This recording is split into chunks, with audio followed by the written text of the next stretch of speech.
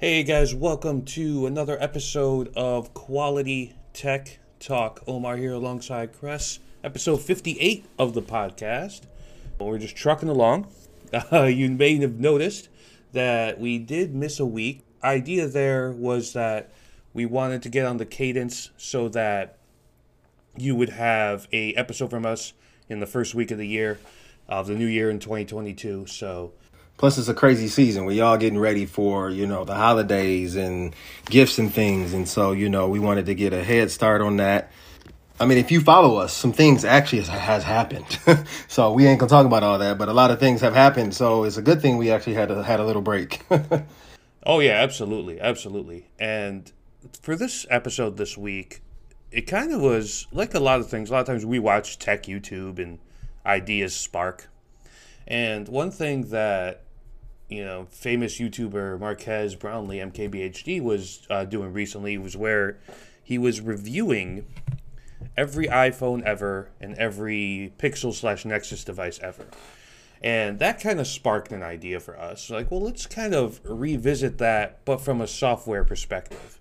For the current listeners, we've talked about iOS and Android, versus like different ones that were released that might have been popular or might have been big, but we never really talked about the history, and just for a future, the next one is going to be iOS. So if you're not an Android, lover and you're like, nah, I don't like Android, I'm skipping this one.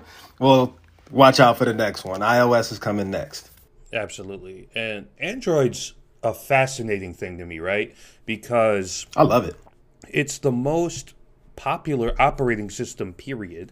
It surpassed Windows for that crown a couple years back. And the way it started is kind of interesting. It started as a digital camera operating system, which, to be honest, I think would be an interesting product even today, like a smart digital camera, that you could download like social apps and stuff. That reminds me of the, what was it? The Samsung one that had the camera, the big old camera lens on it. What was it called? Galaxy Zoom. Yeah, I thought, hey, you know what though? Like, it was really thick and clunky, but I feel like if somebody were to, since cameras are so important in smartphones today, if somebody were to really do it, or even like you've seen those rumors of, what if Apple just did a camera, like a little, like, you know what I mean? Like an iPod looking little camera thing. Hey, bring it back. I'll be down. Yeah, that'd be interesting. Like, even to use it like as a OS with like a DSLR would be just super interesting. Yeah. Well, I mean, that's kind of like what your boy Sony's doing, right? Kind of, sort of. Yeah, I mean, they're kind of like going that whole mobile creator phone situation. But if you took like one of their alpha cameras and slapped their Xperia experience on it, oof. And that'd be kind of crazy, right? Yeah. But after a while, Android sold off to Google, and they were going to make a phone. Yeah. And you got to remember the context. This is right before the iPhone came out. And the idea, what was around, it was BlackBerry, it was Windows Mobile, Palm, Trios were everywhere. Oh. So Google's like, okay, well, if you want to make a phone and a smartphone, you have to have a full QWERTY keyboard and whatever. So they're developing this thing. Yeah. And I think HTC was developing it. And then the iPhone comes out and changes the game, as we all know, in 2007. And Google's like, hold up. Wait a minute, let's fucking change this up a little bit. Hell yeah. And then they come out with one of your favorite phones, the G1, bro. I'm telling you, look, as much as I've told Omar, and I might have said it on the podcast multiple times, I don't like moving parts on a phone. I just haven't had success with them in the past. But, man, I will take a new, today, 2021, 22, thin G1. I would accept it. Oh, it'll go down. Even a Sidekick, and we ain't even talking about that. But that was a good phone, dude. Just it was actually pretty durable for what it was though. The hinge on it and everything. It was. I think things became cheaper after that. But that was actually really built well phone. Really good. I loved it. And then the little ball lit up. In a weird way, that's kind of what the Wing was reminding me of. The LG Wing. Yeah. Yep. And Yeah, because obviously it was more sidekick like because it had the side swivel, but the mechanism was similar though. Right. And there's something I know. Moving parts. Obviously, you get more repair possibilities and failure rates and stuff like that. But at the same time, there's something just like very cool about flicking something open like that. Like you remember, like when we used to have all the vertical sliders. Like I used to love those as well. You just go slide up and down, like the chocolate and stuff like that. I think it was. Yeah, exactly. Yeah. But yeah, so the G1, which is actually also called the HTC Dream internationally outside of T-Mobile, which was built by HTC, and you notice that's a pattern. R.I.P. Google and HTC's partnerships stretch long. We're heavy since the beginning of Android, but yep. But then they started to make an OS, and the early days of Android were very rough. Same with the early days of iOS were rough. Before they had the App Store and all that good stuff. So I remember with you talking about being rough. I remember with the iPhone, I can't remember either it was Maps or like the internet or the App Store. It was one of those two where you couldn't do on the go. It was something that just wasn't working without something else. And it was just like, dude. So yeah, you're not lying. Like the beginnings were, for people like us that's into it, thinking about it, yeah, that was rough. A lot of those things annoyed people like me. Yeah, and like the early days of Android, just like put it plainly, were ugly. Like the UI design wasn't there. It was very clunky. But they did do a couple things that led up to the first major release, which was Android 1.6 Donut. So keep in mind that Android was named after, for a long time, up until Android 10, which we'll get to later, was named after a dessert, which is why this is called Donut. But, so fun. But so yeah, what I was going to say was just a side note for you guys. We're pretty much about to go down the history lane of some of the most important. So you may see some that might be missed. They'll be missed for a good reason. They were just maybe some minimal updates, some just UI polishes, things like that. For the extra geeks that are, Geek 2.0 and 2.3 more than us, don't get mad. We just, doing a summary of what we feel is most important, I would say. Yeah. Most memorable. So yeah, man, let's start with Donut.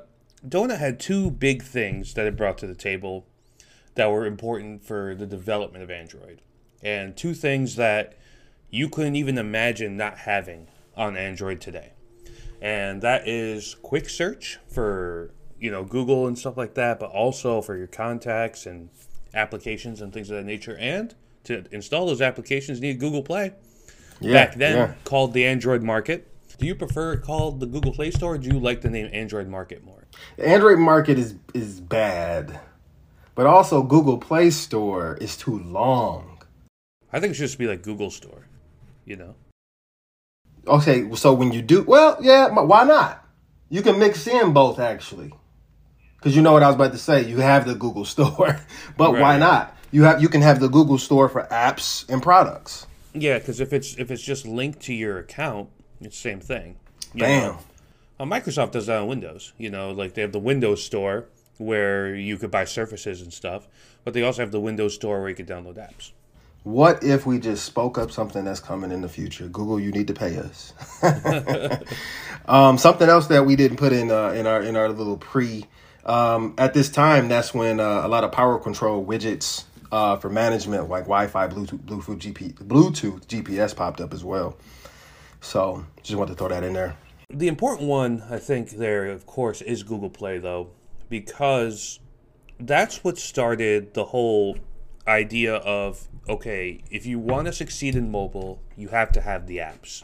Right. And that was with the App Store with iPhones and with the Android Market / Google Play Store with Android. And that's why I think this is the moment you probably start. It was probably the beginning of the end for BlackBerry, WebOS, Windows Phone, because Google and Apple just beat them to the punch on luring developers to build for their platforms, and then they just couldn't catch up after that, and that's where we're at today, where there's only two prominent platforms.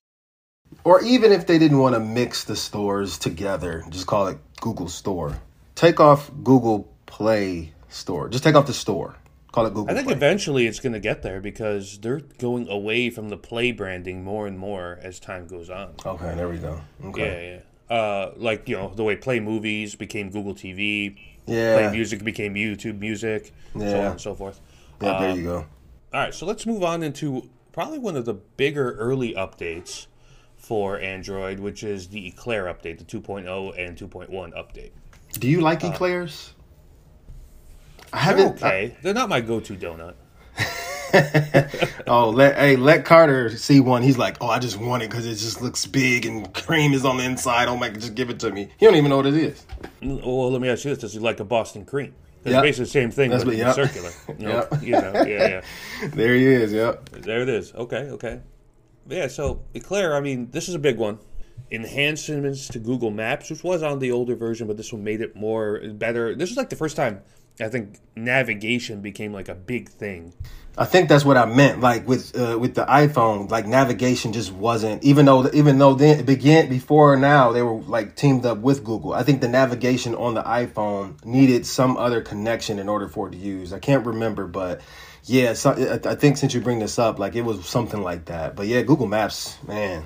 Like, I mean, that's like one of Google's core mobile services outside of search is Maps. And you look at what Maps has become, and it all started back here when they decided that we're going to make the GPS navigation unit obsolete. And they did, period. I don't even think you only have like car rental places like saying that you can add this, but like I really wonder, like, why they still have it. Like, are people really still adding like a GPS to their order? I know truckers for sure, but like, I remember when I was working at Best Buy, we would get people who would still come in for like the TomTom GPS units. I did too, but I was always wondering. So I asked a couple of them, why don't you just use your phone? Yeah. Why don't you just get like a car mount and use your phone? And then they were like, well, a lot of places where I travel has poor signal, and the GPS radio signal from TomTom is still better than it's on Google Maps. Also, I don't want to have to always be looking at my phone, is what they would say. So it's mostly an older generation thing. Like most people our generation and younger don't bother with it and just use a phone or connect to CarPlay or Android Auto. But yeah, I mean, it's still a thing. But for the most part, I mean, remember, those used to be like front and center, big deal tech stuff. Mm-hmm. But now they just don't exist. Yeah. Before all this became heavy, I wanted one. Like I wanted like a top notch one. You could download the software and all that. Yeah. But yeah, I mean that's gone with now, and it started on Android Eclair. They also added support for HTML5, which kind of changed the mobile web as we know it. That went away from Adobe Flash, which is why eventually down the road, the iPhone never supported Flash, and why Android slowly got rid of it as well. Yep. Yeah. But yeah, it made the mobile web more sophisticated, I guess. Yeah, speech to text popped up. That's a big deal for me. Like, to be honest with you want to know what's funny? I didn't really use speech to text until I got an iPhone. I don't know why, because I use it like crazy right now. When I know I'm about to write a long message, I get it. Just call them. But sometimes you ain't in that position. Speech to text is major for me now. I used the first platform I got really big into speech to text was Windows Phone. Okay. Theirs was okay. They got a little aggressive with the punctuation prediction, but it was pretty good. Google's hands down is the best. Like it'll correct. Like it's awesome. Yeah, Google's is a lot better than everybody else. Like when I was using Blackberries, I never thought to do it. Got the full keyboard. You don't really. That's what you do. Yeah. That's the whole point of getting a BlackBerry, right? Last two things that they added with the Eclair update: digital zoom for the camera, which how would you live without that now? Right. And constantly improving the Bluetooth stack, so they had updated to Bluetooth 2.1. For reference, we're currently on Bluetooth 5.2, so Bluetooth has come a long way. I remember there was times people were like, oh, no, I'm turning my Bluetooth off because it's going to run my battery. Now, you keep that bad boy on, it ain't going to do shit. Yeah, you got Bluetooth LE now, and just these things don't even impact the battery like they used to. Yep.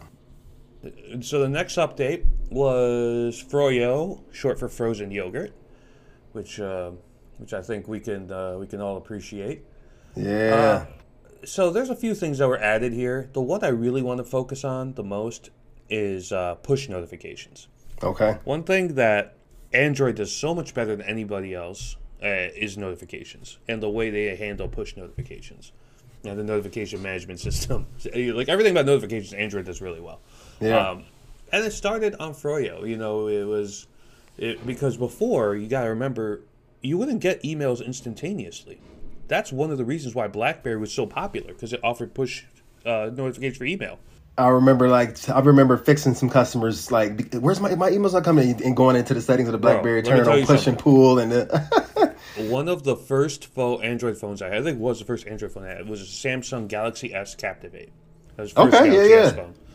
Was that with AT&T? Yeah. Oh, we just said it at the same time. Yeah. So, and it did not have push email because it wasn't available on that version of Android, because it was on 2.2 and not 2.3, which was 2.1, not 2.2, which is what Froyo was. And so it would be in intervals. So you would have to get email every half an hour or every hour. I remember that. That just murdered your battery, you know? And me coming from a BlackBerry, it was jarring because I was so used to getting emails and messages instantly. But when they did this, that kind of made Android more legit in that respect, you know, so you didn't have to wait for that kind of stuff. They also added Adobe Flash. We mentioned that. Portable hotspot. Do you use hotspot on your phone?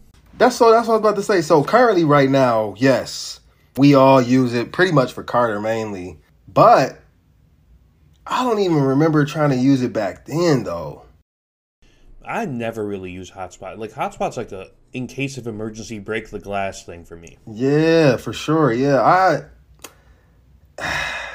You know what? Nah. You know when I used it? When I was working as a Chromebook rep, we would have to do demo mode setups, right? And to do a demo mode setup on Chromebook, you need an internet connection. Okay. And you know that Best Buy internet's trash. It's so bad. I remember, but before you keep going, so at my store back in Chicago, we had two. Nobody knew. It was like a secret Wi-Fi. The Geek Squad one? Yeah, you had to hey, let me get the password, bro. Yeah. You know, to just kind of circumvent that, I would just take my work phone, turn on hotspot, and let it do it that way. Yeah. You know, company paying for data anyway, I'm not too concerned. So now I do like the way Apple does it though. This is something I think Google or Android needs to jump on. The way that things hand off and connect. Like if you turn on, like for instance, family sharing. If you would turn it on to allow all of them to jump on if they needed to, they could just jump on and I could just hit allow. You know what I'm saying? It's not something where they need to put in a password. Oh, yeah. Because it's so connected. You know what I'm saying? So, yeah, again, I think, I only use it for Carter and his iPad. You know, we talked about this the other day. That's just new. That's current. You know what I mean? So other than that, never really had a reason to do a hotspot. Yeah, I mean, it's a good feature to have, and like in your situation where you're doing it for your son, it's nice to have, right? Yeah. But yeah, it's something for me that I think was super, super popular back in the day. So I remember working at Cricket when we didn't offer hotspot, and people were like, "Well, I need my hotspot," you know, and I'm just like, "What for?" There's use cases like there'd be truck drivers, and they would be all on some like. I'm on the road. I want to watch a movie on my laptop when I'm checking out for the night, and the only way I can power the internet is through my phone's hotspot type thing, you know. Yeah. Like, it sounds like you need to buy a DVD player. But, anyway. Buy you a mini portable TV or something like that.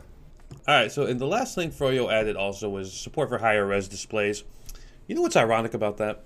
Remember, for a period of time, there was like this movement in Android to keep on going higher res. Yeah. And everything was like doing 2K for a while. Yep. And then everybody dialed it back to 1080p now. You notice that? Better display, better technologies, save some monies. But then, as we always say, Apple, for some reason, has had a really good display without even needing to jump up for a long time. So it just depends on the technologies you're buying. It's a spec race thing, Yeah. And I think now it's gotten to the point where it's not really about the resolution as much as it is the brightness, and as much as it is just like the way they reproduce colors. Like, the only company that's really pushing the limit on resolution is Sony, because they have phones with 4K displays. Yeah. And that's just because Sony's gonna Sony. Yeah, they remember what I used to say. All they did was cut a corner off the TV. Yeah, exactly. And make a phone. I think this next one was probably the most important Android update before 5.0, and that's Gingerbread. Gingerbread added so much stability to and improved so much in battery life on Android. Now, we didn't make that in our notes, but that's something that's worth noting. Yeah. This is when Android really started popping off, I think. And but one of the things they added was NFC, and that opened up the floodgates to mobile payments and stuff like that. Yeah. The phone that came out, and we said in the beginning, we're just going to be talking about OSs, but this is getting me too excited. This is when the Nexus S came out. The Nexus S was the first phone to sport Gingerbread and NFC. It was made by Google and Samsung. Dope. But I had a problem with it. I had it on Sprint, and they had signal issues. I was so upset. I had to return it like 2 and 3 times, and it was a known issue. So upset because back then, when you're kind of like me now, I'm an iPhone user, and I'm like stuck on it. I was stuck on Nexus back then. I'm like, get this shit to work. But yeah, man, awesome. I also had the Nexus S, but I had the AT&T version, which was stuck on Gingerbread and was never gonna get an update. Yeah, and I hated that. I hate, like, the whole point of getting a Nexus was to get updates. And it just never did. Another thing that Gingerbread added was the task manager that we know and love today on Android. Well, actually, not really that we know and love today, because they changed it, but it was the implementation of that task. I think back then, the iPhone didn't even have a task manager, if I'm not mistaken. Because they didn't add that until like a couple years after this. Yeah, I don't remember. Remember the early days of the iPhone, you would open an app, then you hit the home button, and you just open another app. Yeah, I don't remember doing a double tap until... you're right. Yeah, so Gingerbread also added support for front-facing cameras. So think about this. Like, pre-Gingerbread, selfies didn't really exist. Selfies is the shit today. You remember, like, back then, to kind of mitigate this, remember what they did? A lot of phones would have the little circular mirror on it next to the camera, where it was like a little shiny chrome metal thing. And you could kind of see yourself. So you could point your phone up like this, and you could kind of take a picture. Oh, I do know what you're talking about. I think Palm had something like that, too. A lot of companies did. I know HTC and LG did it. Yeah, that's why they did it, because... that's kind of coming back now, though, that idea of taking selfies with the rear camera. Yeah. If you have a Xiaomi phone that has a little screen on the back, you could use that screen as a viewfinder, and there you go. Galaxy Fold does that. You would flip it open, and you would use the cover display as your viewfinder, and you're taking a selfie with the primary rear cameras, because realistically, you're going to get a better picture that way. Better picture that way, yep. Yeah, and it's interesting because the selfie camera and the front-facing camera has become kind of weird, because like now you're using it a lot more for video calls. Yep. And they're making the back cameras so good. So if you want good selfies, it's almost better to take it with the back camera if you can. Yeah. So it's kind of weird in that regard, but yeah. So that's something that's happening. I know I saw you had just added that video chat support, Google Talk. Yep. All that stuff was added on Gingerbread. So Gingerbread was a really important update. I just want to throw in there, just to give y'all maybe new listeners or people that's average in technology. NFC is when that happened, that was the greatest thing to come. NFC is what you have today that gives you your Apple Pay, your Google Pay, your hotel keys, your garage and door locks.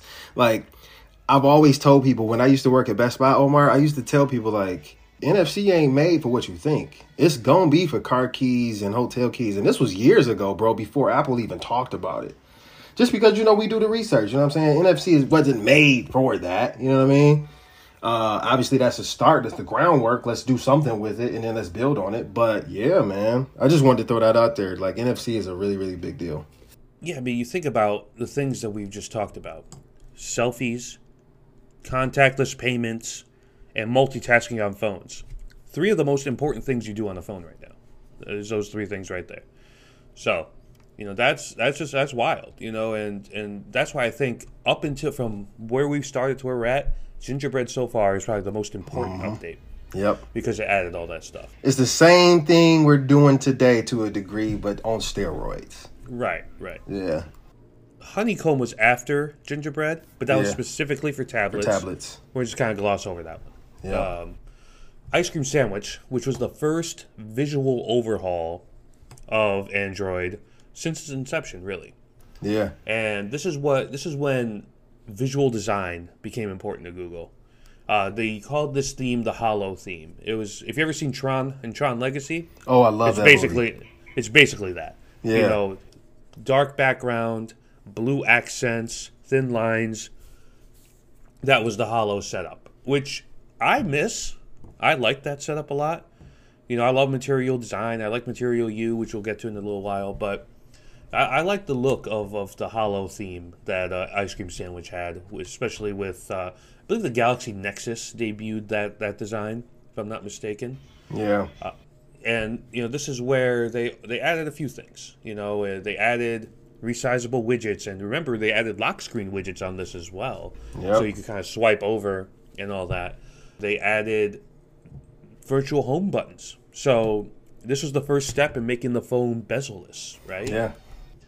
Now, did you like the physical buttons on the Android phones, or were you more of a virtual button guy?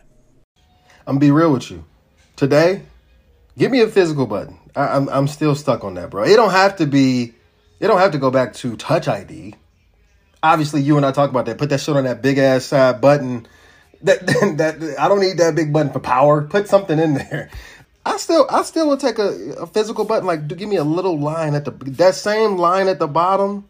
Give me that, and I'll still take Face ID. I don't know, like. It's something about physical buttons, like, MKBHD talk about this shit all the time. Fit buttons, clicky, clicky, clicky. That's his thing. Just give me both or something. I don't know. I know we're moving on from that, but shit, give it to me. I liked the idea of, like, the capacitive button thing. Oh, like the HTC? Yeah, they were kind of trying that. But... it didn't really work, and it might be something they revisit in years moving forward. But it seems like everything now is more, more gesture based, and everybody's all about the screen real estate and all that shit. If Apple, because I think Apple's the only one that's really that's rumored to really do this. If they're trying to make a portless phone, I really do think that they'll get to where they don't have buttons, meaning that they'll be touch or capacitive, to a degree.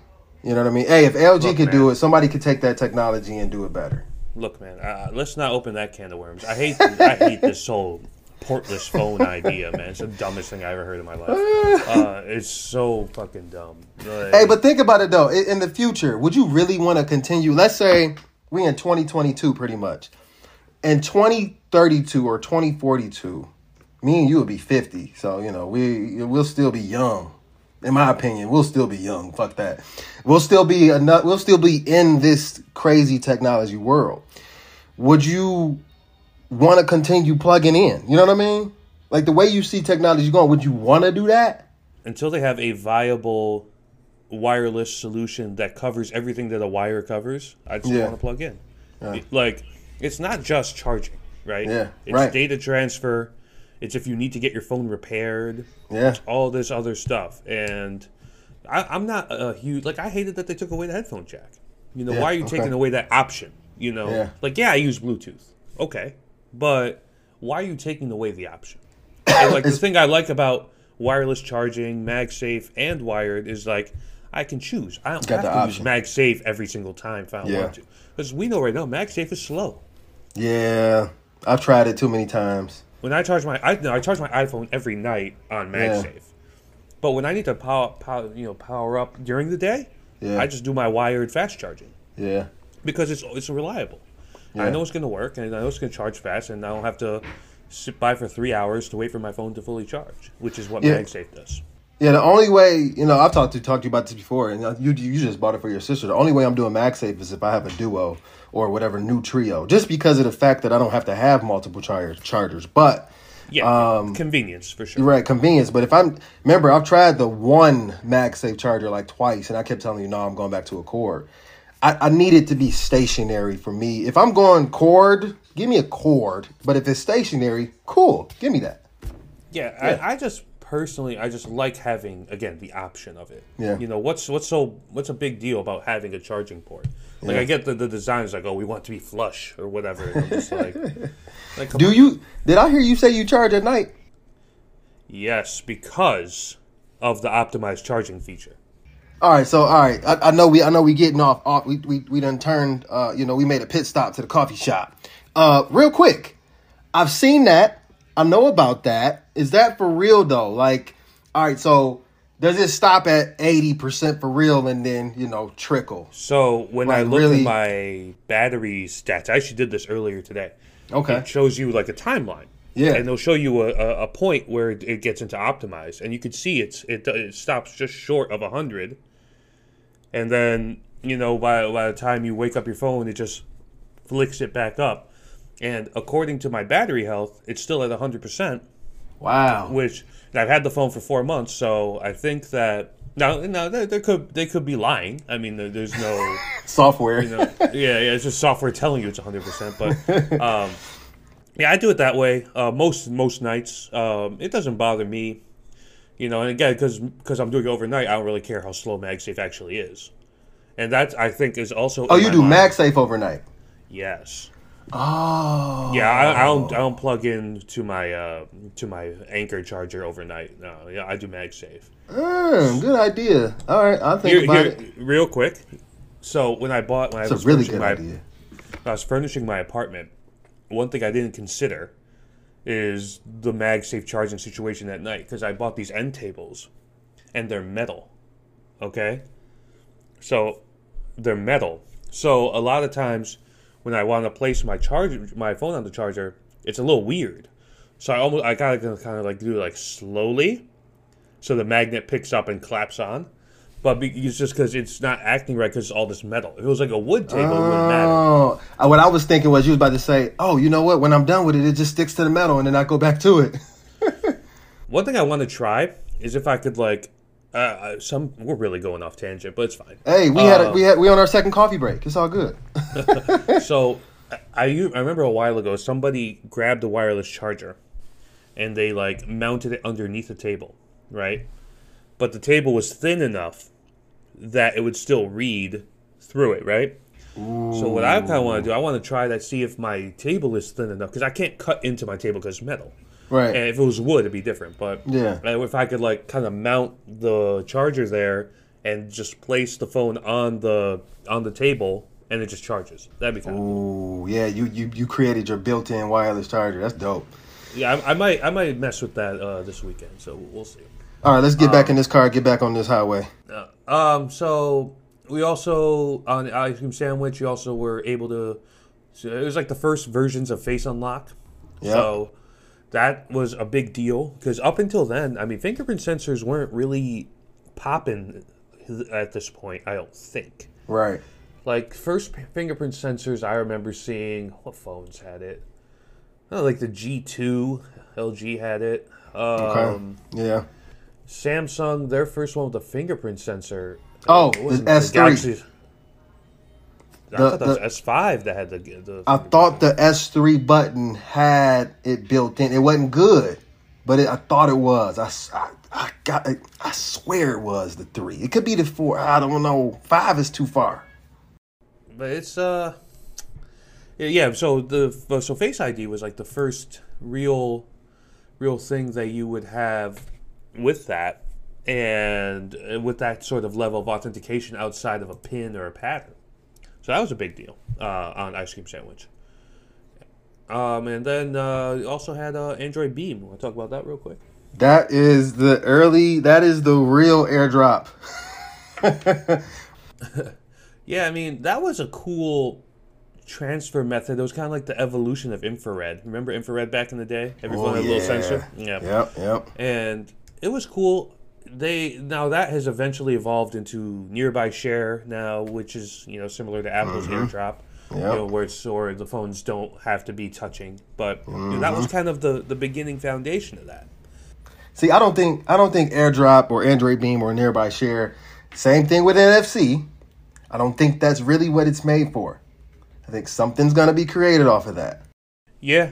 It's because the file. I think using a feature like AirDrop is what Apple is going to convince everybody as why they'll go portless on the iPhone. Because you want to transfer files, well, just AirDrop it. You know?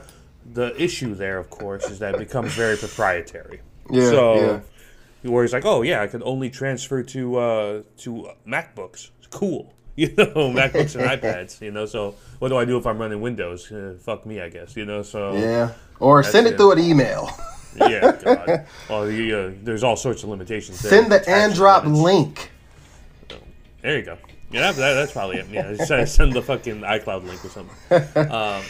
All right, so next one up is Jelly Bean. So Jelly Bean gave you the biggest thing I want to talk about. We have other things, but the big one, the only one that I really want to talk about is Google Now. So if you open any Android phone now, with the exception of some Samsung phones, I think, and you swipe over to the left, you have the little Google feed. That started as Google Now, and I like the old version more than the new version. Yes, I do too. Because the new version is really just a bunch of news articles based on your Google search history. It might show you the weather in the top or whatever. Well, what Google Now did, it scanned your Gmail, and it scanned your messages and stuff like that, and would show upcoming appointments. It would upcoming deliveries, flights. All this stuff, all in one glance, and you got to dig a little bit now. Conditions. Yeah, I remember. All right, here's a good example. Back then, I used to go to this laundromat every Sunday, right? Yeah. And I remember I had the Nexus 4. Nexus 4 was so good. And I would swipe over, and it would just be it would tell me the amount of time to get to that laundromat because it knowed at that point in time I was going at this certain time every time there. Yep. Apple does something like this now. Yeah, it's in the shortcuts. But they also put it in, Well, I don't use Siri shortcuts, but I usually go to this one restaurant on Sundays to watch NFL games. I open up my phone, Maps is giving me a suggestion. Oh, only a 15-minute drive. Well, that's using Siri shortcuts without you using them. Right, exactly. Yep. Exactly. Yeah. So yeah, I think that and that all started with Google Now, and I wish they would go back to it. I think they're trying to make that more in Assistant now. Yeah. If you notice, if you use Google Assistant Snapshot, it'll show you all that stuff. Which kind of makes sense. This is your assistant. Your assistant's trying to work for you to help you with your day, but then they need to blend it too. They got to bring it back. Yeah, my thing is make the assistant then the whole thing, the whole feed then at that point, right?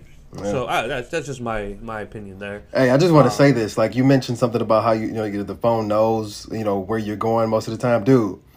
One thing that I enjoy all day every day. This phone knows when I go on breaks. It knows when I need to set a timer. It literally pops up and said, do you want to set your 15-minute timer? Do you want to set your 30-minute timer? I'm like, damn, that is good. Now, that's an algorithm for you right there. But, yeah, man. Let's see. So, yeah, Google Now. Yeah, loved it. Nexus 4. I think, like you said, Nexus 4 was the best way to do it. That was also one of my favorite phones. Oh, yeah. You also had the first versions of multiple accounts on Apple, Google. Do something. Man, it is criminal that you can't do that on the iPhone or the iPad. iPad at least. Yeah, it's just jeez. I look at my work phone. My work phone has 2 separate email accounts on it. They're both Google accounts. If we were working from iPhones, that'd be a problem. Yep. So get on that one, Apple. Yep. For real. All right, let's go on to Kit Kat, which was like a sponsored version, which is kind of weird. That was fun, actually. Yeah. I remember working that. Oh yeah. Yeah, there was just a lot of Kit Kat talk, a lot of customers being all excited about it, and candy, and I think because it was I think October too, Halloween. So you know what I mean, like. Bro, imagine being a Google rep back then. You would just walk into stores with fucking bundles of Kit Kats. Jesus. Yeah.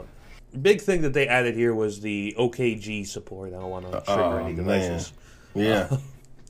Yeah, so that was like the beginnings of Assistant, honestly. Assistant wasn't Assistant, but you also added faster multitasking support here, intelligent caller ID, which again was the beginnings of the call screen stuff on Pixel, duplex on Pixel. So, that all started on KitKat, where they started really reevaluating the phone.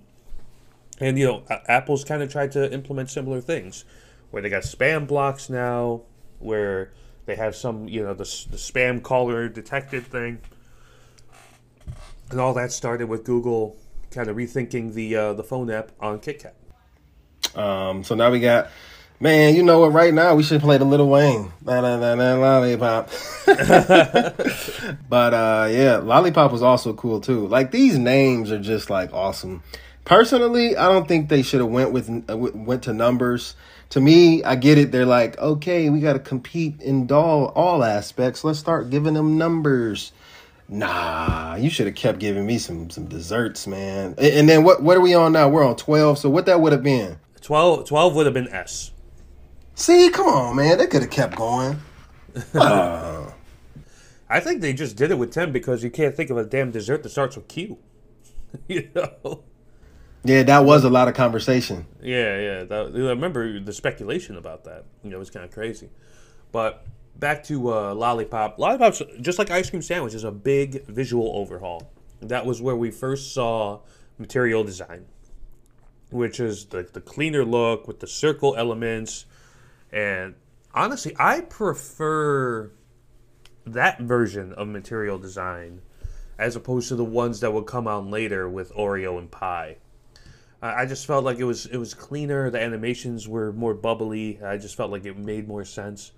But, Google is always saying how material design as a concept is always evolving. It's not set in stone.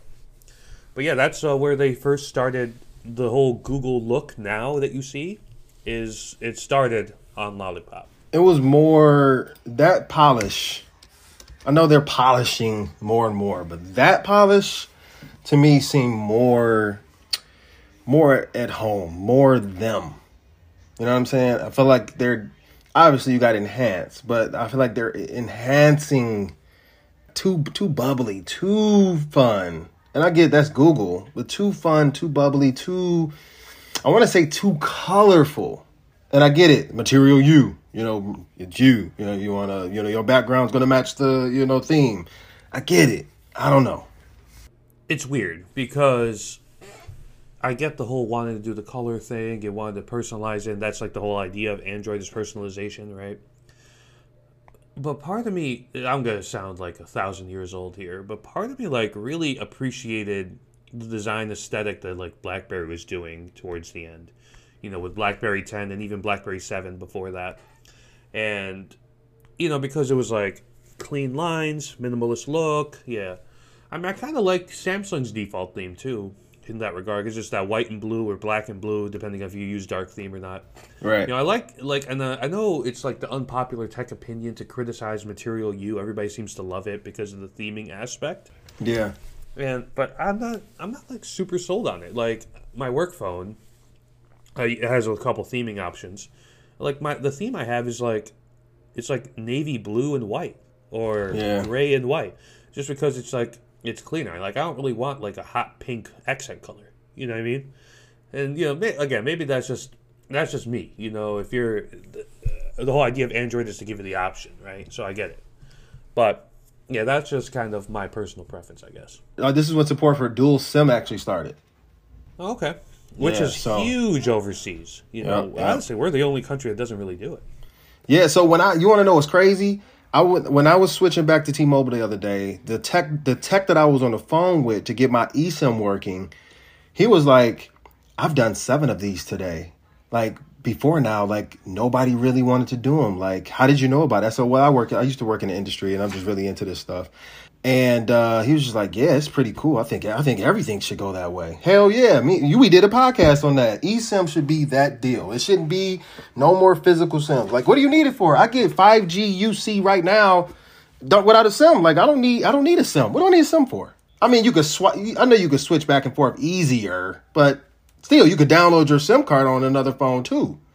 Yeah, I mean, all it needs is like in the setup, it's just like enter your phone number, log into your T-Mobile account or whatever carrier you use, and And it's a barcode that I scan. yeah, boom, and you're Done. done. Yeah, easy. Lollipop also added notifications on the lock screen to hide sensitive Nice. content.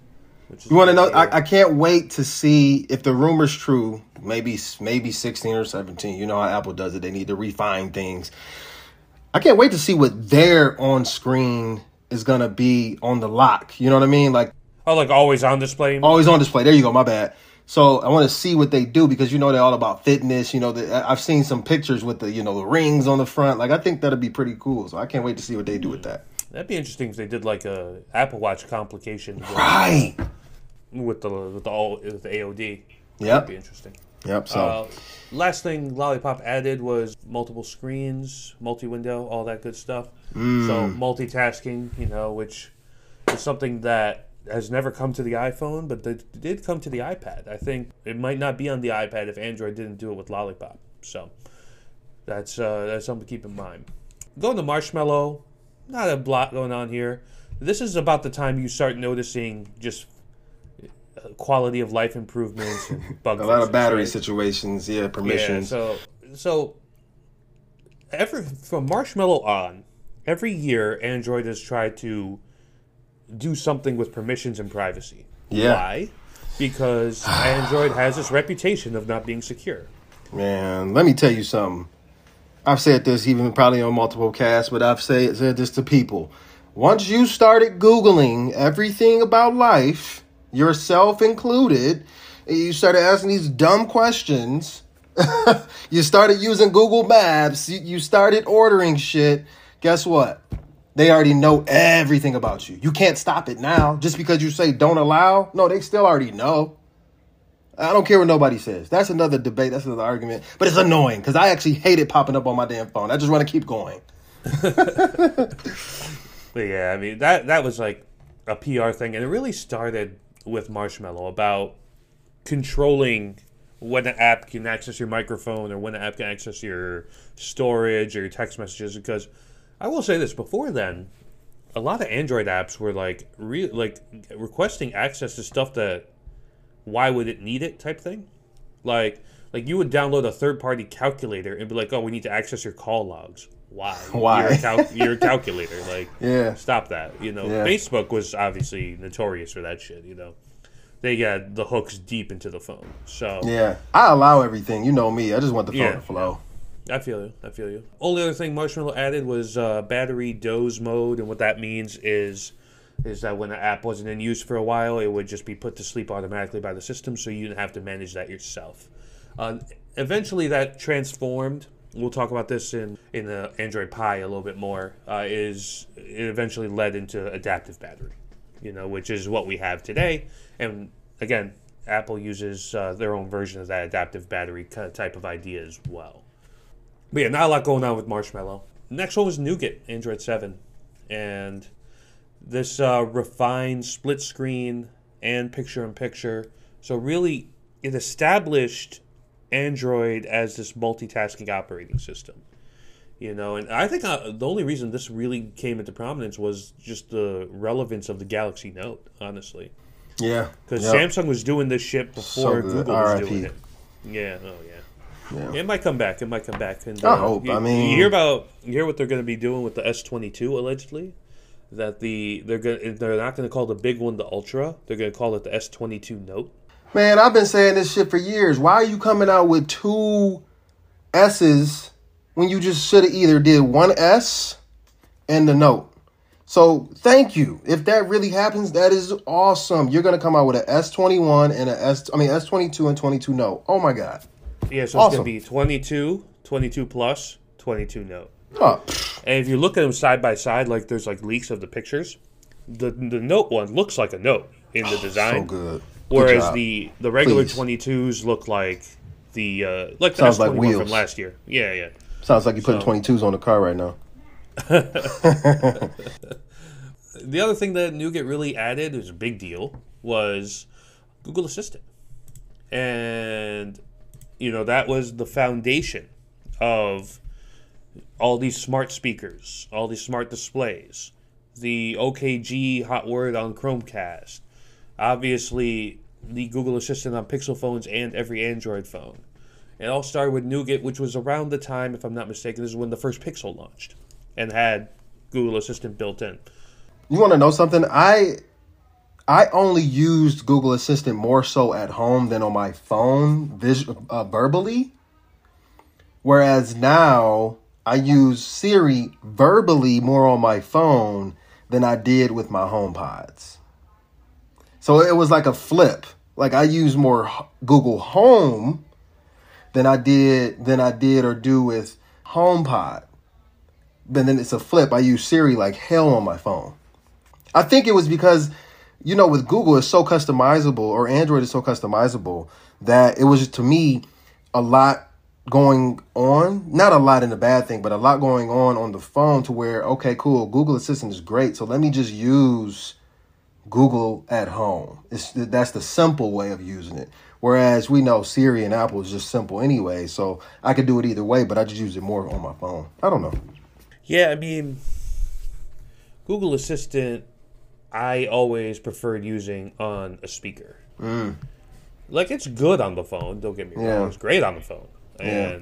But I always feel like its proper place was on a speaker or on a TV or on a display.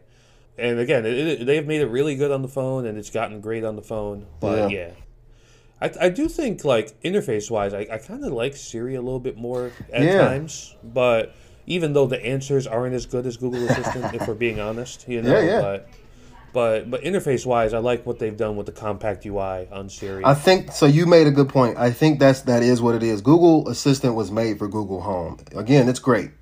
And I know I'm kind of repeating, but I'm just agreeing with you.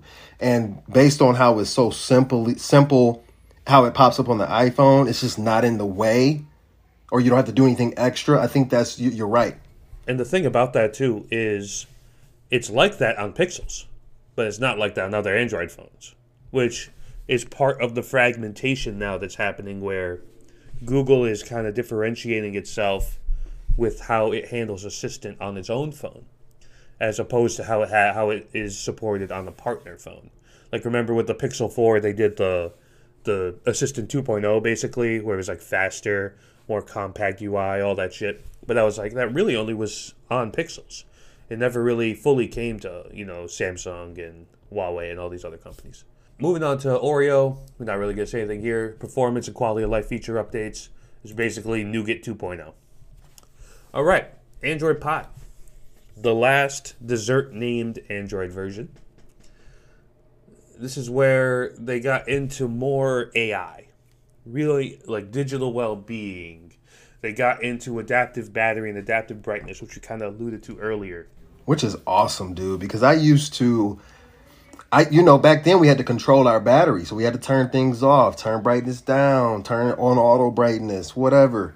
So that was just awesome. Like, that really helps the battery for real. You know what's shitty about adaptive battery brightness and adaptive performance in general?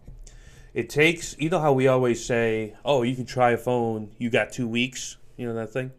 With this AI stuff, it doesn't really give you the full capability and kick in until like a month later. Oh, I believe it, yeah. Yep. So, like, it kind of fucks you up if you're only trying a phone for a couple weeks, because you might think the phone's trash, but you just didn't give the AI time, but then you're outside of your return window. It's just like, it's great, but not so great at the same time, so, but yeah, I've always, adaptive brightness to me was always kind of hit or miss, sometimes it was great, other times it was terrible, but adaptive battery, I'm a big believer in.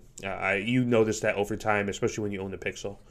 Now, granted, that tech now is available on other Android phones as well, not just Pixels. But on Pixels, you would like on my Pixel 3. I remember noticing it. It's like I first started using it. I was like, this battery is okay. After like a couple months of owning the phone, it was like, oh man, this battery is really good. And that was because, it got more intelligent, knew when I was going to open up Spotify, knew when I was going to open up YouTube or whatever, and just kind of adjusted to my usage pattern there. I want to talk about digital well-being, though. That was introduced in Pi. Was that a feature that you have found useful in the times you've used Pixel phones? Yeah, I mean, I use stuff like that to this day, where it can automatically know what you're going to sleep, you're about to do something that do not disturb, and it knows when to turn certain apps lower powered or back into standby, and screen brightness and all. Yeah, I mean, yeah, I like it. Yeah, I use it. I never found myself using it a ton, I guess, Yeah. And I never looked at what app was doing what, but I did use like the basic features of it. Like I would check like how many times I was picking up my phone and checking on it. Like Apple has screen time that does the same thing as well. And I could see the application, especially if you have like kids who are using a phone, so you can limit screen time and stuff like that. But yeah, it's a good feature, and it addresses the very real issue that we have in the world right now, which is an addiction to screens. Where you're looking at screens for too long, and and you're just focused only on the phone. So sometimes you just gotta decompress, and that's where getting into the focus modes and stuff like that is pretty important. Last thing Pi added was a redesigned task manager. This kind of made it look more like the iPhone. Beforehand, the task manager was like a Rolodex in a way. Yeah. But now with Pi, they made it cards. One thing I appreciate about Samsung was they had their Good Lock application. And what Good Lock does allows you to kind of tweak certain elements of the phone. One of the things you can tweak is the task manager, where you can make it the Rolodex, you could do the regular cards, you could do a stack of cards vertical, or you could do you remember the old HTC style where it had the multiple mini windows? Yes. Yeah, you could do that too. That was my favorite. I like using that a lot. But shout out to Samsung for that. Hopefully they keep Good Lock around with the Android 12 update. Let's go on to Android 10. Yeah, numbers, man. I think Android 10 is one of my favorite versions of Android ever. Yes, I feel you on that. I would. Well, yes, I can give you that because there's some features in there that I actually think are we've been talking about. Sorry, you guys, if you hear my dog in the background, that's the most expensive Mac that I've ever purchased. Yes, his name is Mac. So there's some features in here that we're gonna talk about some speech things that I would enjoy even on my iPhone. Go. So the two highlight features were gesture navigation. So this was directly copied from the iPhone 10, and shamelessly so. Yeah, straight direct. Remember, I told you when I started using that damn Pixel, I was like, shit, I could do this for long term. It reminds me of my damn iPhone. For a while, I resisted it because it wasn't the animations weren't lining up at first, so I would just revert back to the 3 button. I do notice on Android, 3 button is a little more fluid, but the thing is there's a good just feeling about using gestures. You know what I'm saying? That's the weird thing about it, is that gestures just kind of feel smooth, but actually what's faster is to use the 3 button, which is kind of interesting. That's what earlier when you asked me would I enjoy a button, I'll take a physical button all day. And from there they also added dark mode. And them and Apple, they took way too long to implement this because this shit was on Windows Phone in 2007 or 2009, excuse me. But it's just Windows Phone had it, and what took so long to do this? I never understood why it took so long to do a dark. Even Like Samsung and the Chinese phones, OnePlus, they all had some level of dark mode before Android 10. You've told me that you actually think, I don't know about now, but I remember prior that you thought that Apple did dark mode the best. I still agree with that. Yeah. Okay. I think Windows Phone did dark mode the best, but of the ones that are still relevant, I think Apple does it better than Google or Samsung or OnePlus or whoever else you want to talk about.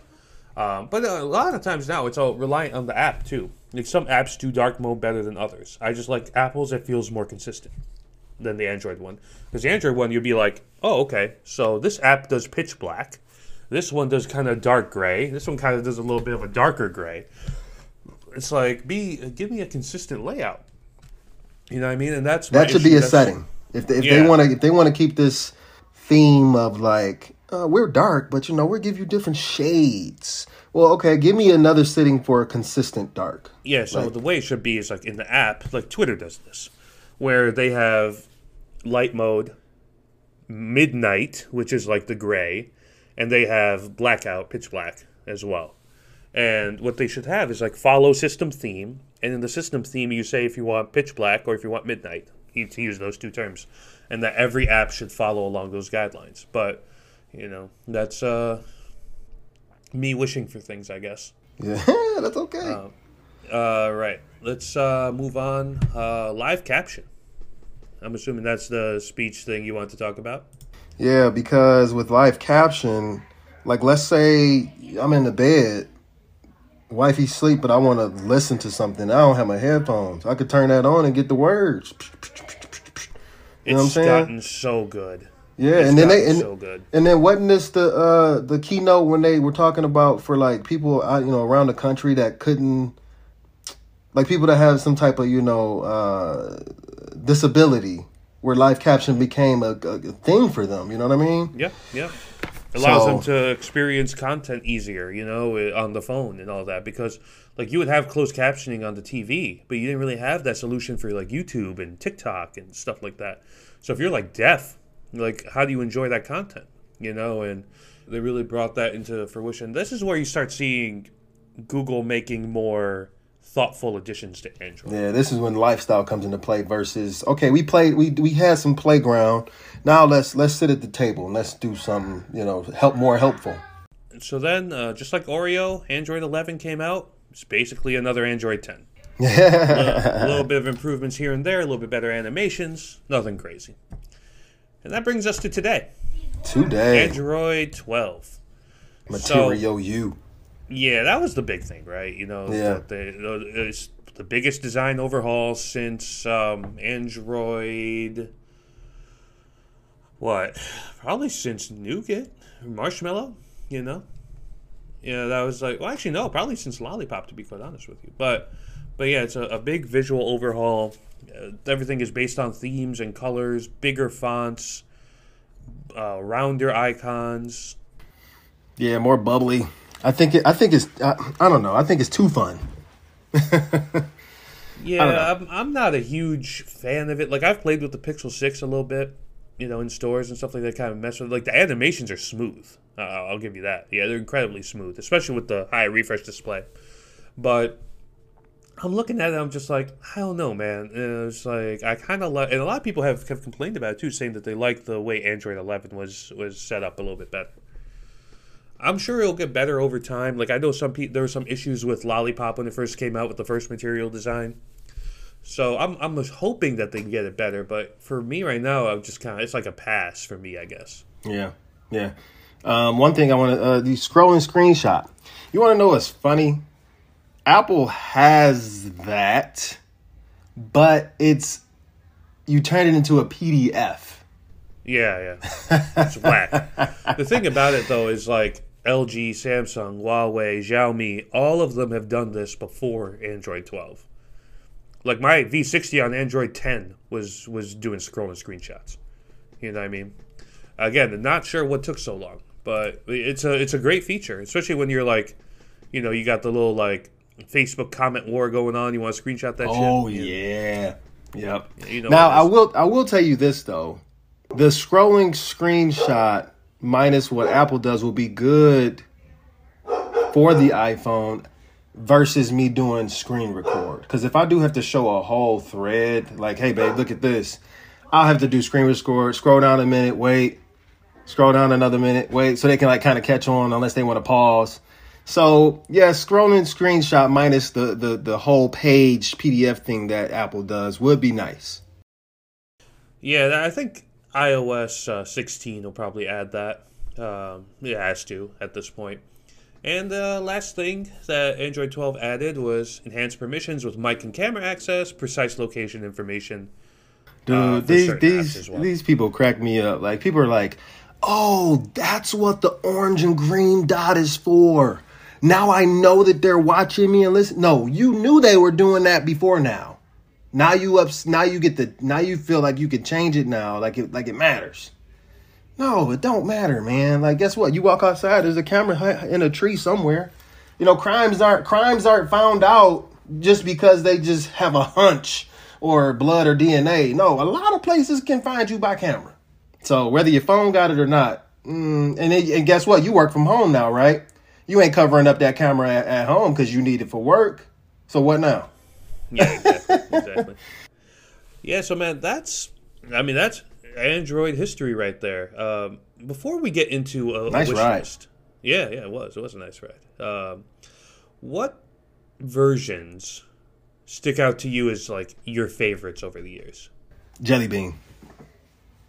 Yep, because that's when, like I said it earlier, but that's when the Google Now was dope. That's when the Nexus 4 came out. It was dope. Like, oh my God.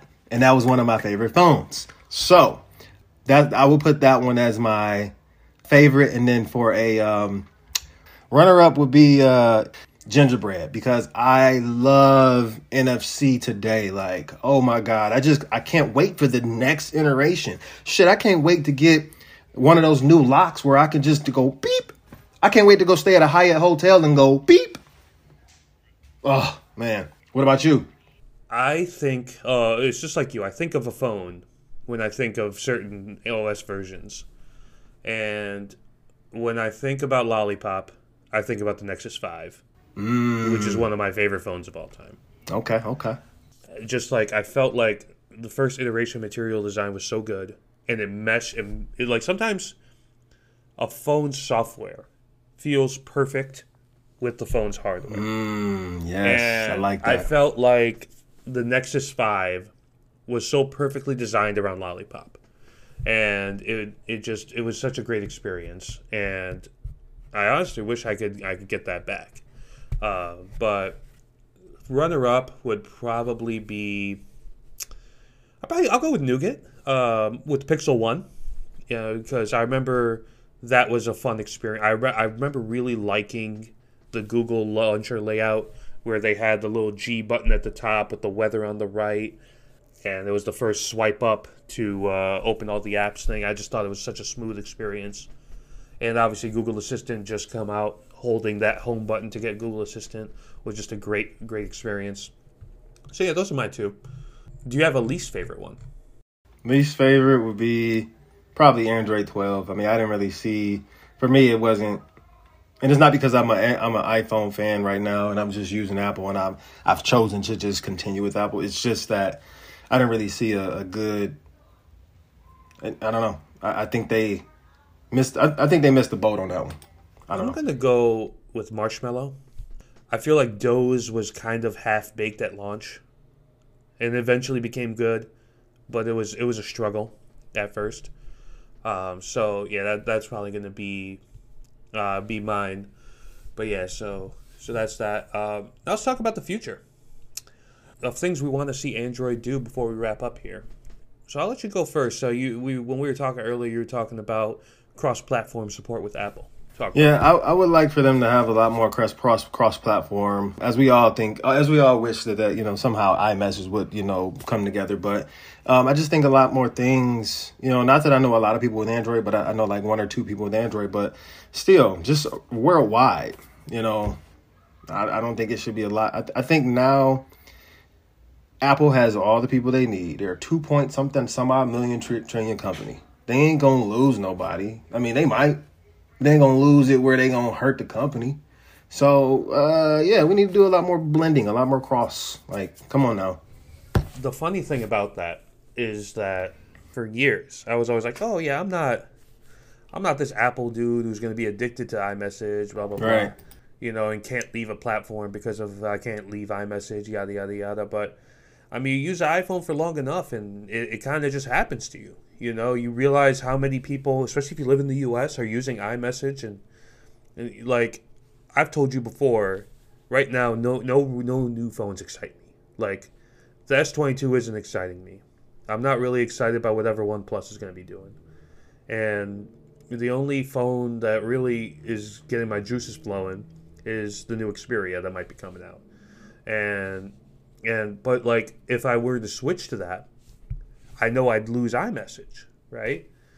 And that makes me like think, okay, is that how locked into this am I?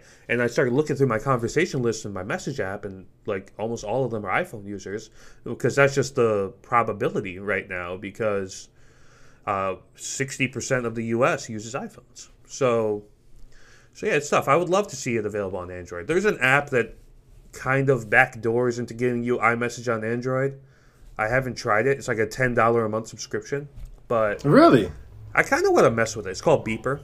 It was in beta for a long time, and I kind of want to see if it actually works. Maybe I'll fire up one of my Android phones and let see me if it know. works. Yeah, I'll get back to you on that. Maybe we could do an episode on that. But Yeah, why not? one thing for me that specific to me, then we'll close out with one that we both agree on, is a proper desktop mode native to Android. LG, before they left the market, had Screen Plus. Samsung has really been dominating with Samsung DeX. A couple other ones have come throughout time as well. But to me, having a desktop mode is that next evolution of the smartphone.